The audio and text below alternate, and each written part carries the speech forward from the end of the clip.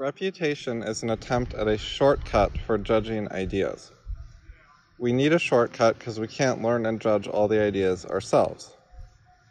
But instead of a shortcut which skips the actual judgment, we should look for ways to organize our judgment better, and like aids for judgment, tools to help us judge more things faster.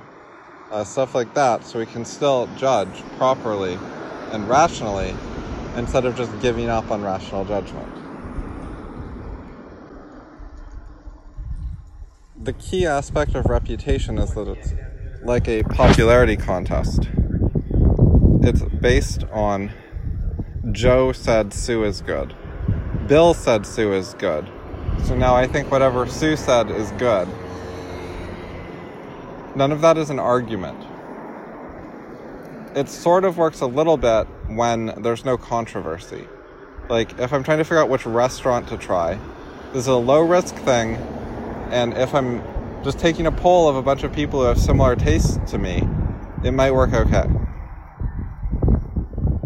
But even for something simple like that, it's not a great method. It works better to go skim the reviews on Yelp and look for notable things, like this restaurant has a food I particularly like that someone mentioned was really good. So I'll go there because it matches me better than the average restaurant. You can find like a piece of information that stands out to you in a good or bad way when you look at information that's actually about the restaurant, so that you can judge that piece of information instead of just hearing someone said it's good, someone said it's bad, which gives you no way to actually judge for yourself.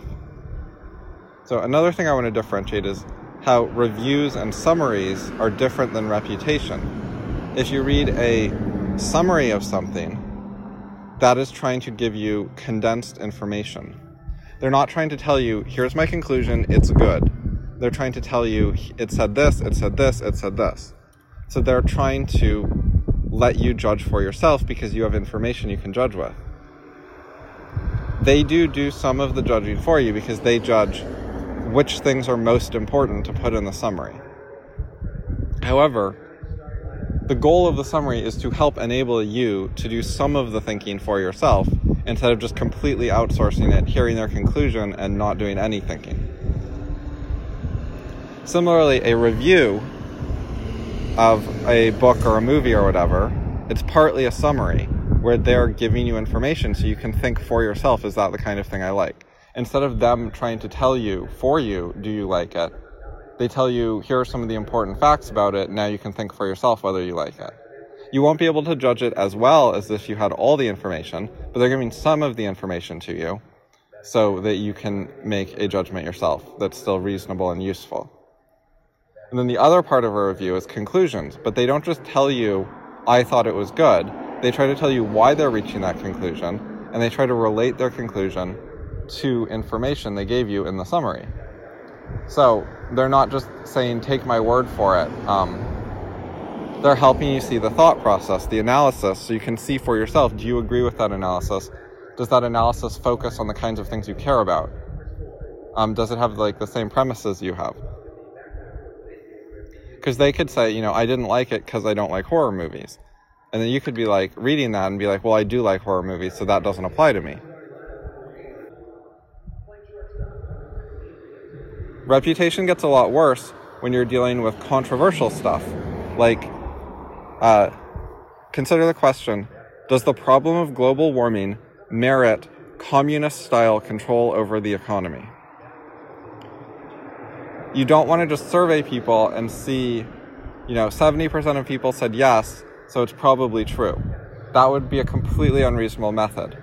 Whereas with a restaurant, you can say, 70% of the people I surveyed liked it, so maybe I should try it. With the restaurant,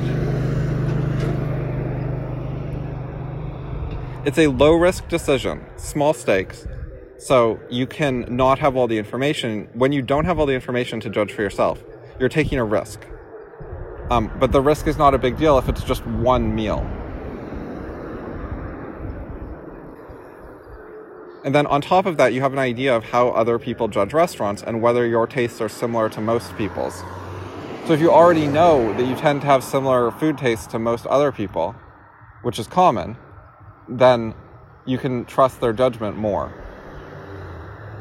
So in that case, you're not just going purely by reputation, you're partly going by your understanding and your judgment that you share tastes with a lot of people. So statistically, the average opinion of a bunch of people will work okay for you in this case for a low-risk thing where the stakes aren't too high.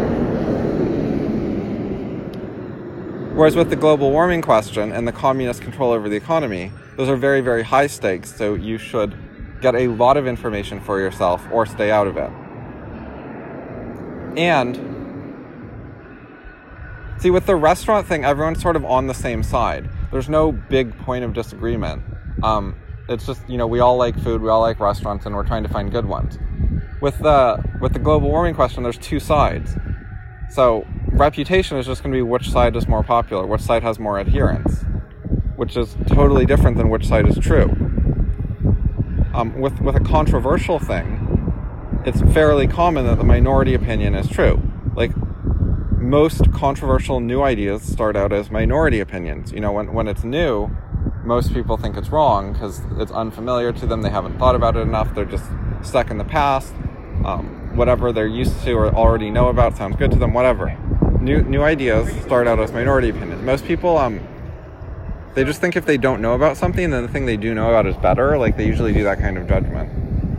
So the new opinion, they don't know about it, so they just think it's wrong. So that in that kind of situation, you know that people's judgments of the other side are often going to be very dumb. They don't even know what the other side says. And that good ideas can usually start out as minority opinions. So you can't just say, well, it's a minority opinion, therefore it's wrong. Because even if it were right, it would probably be a minority opinion for a while.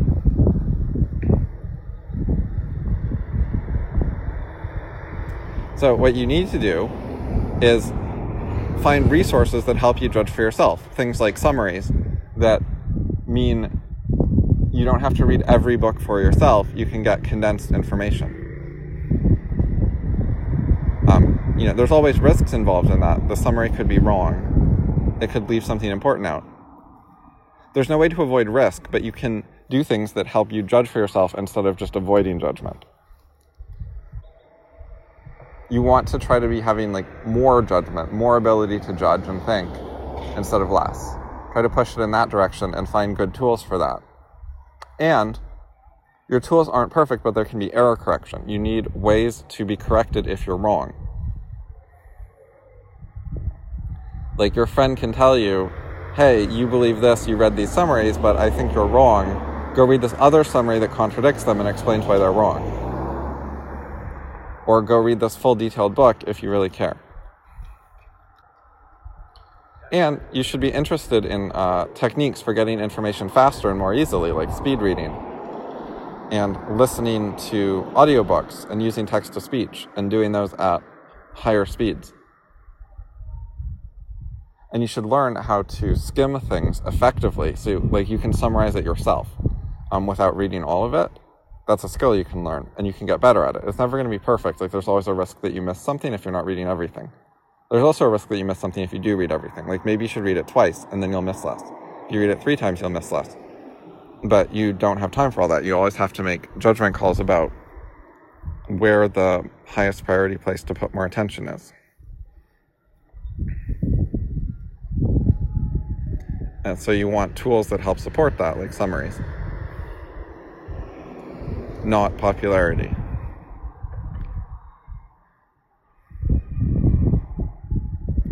You want things that can be error corrected. Popularity is not error correctable. You can't argue with it. You can't say, well, they were wrong. Because it's not about an argument. It's not putting forward a claim. I mean, you can say that their conclusion's wrong, but you can't. Something can be popular and wrong. That's not incompatible. But with a summary, you can actually argue with a summary, and you can say, here's why that's a bad summary. It left this point out. You can't argue with popularity because it's not giving its reasoning. No matter what you say, well, against the popular opinion, someone could say, well, they probably know something you don't. They probably had good reasoning and you're just arguing with the wrong thing. Whereas when someone actually gives reasoning, if they summarize their reasoning, if they give a short version, if they give the long version, whatever they do, if they actually present information about their reasoning, then you can actually argue with it. You can criticize it. You can point out things it's missing. You can point out logical fallacies. You can point out non sequiturs. You can point out contradictions. But when it's nothing but a reputation, like this is good, there's nothing to argue with. There's no way to correct it.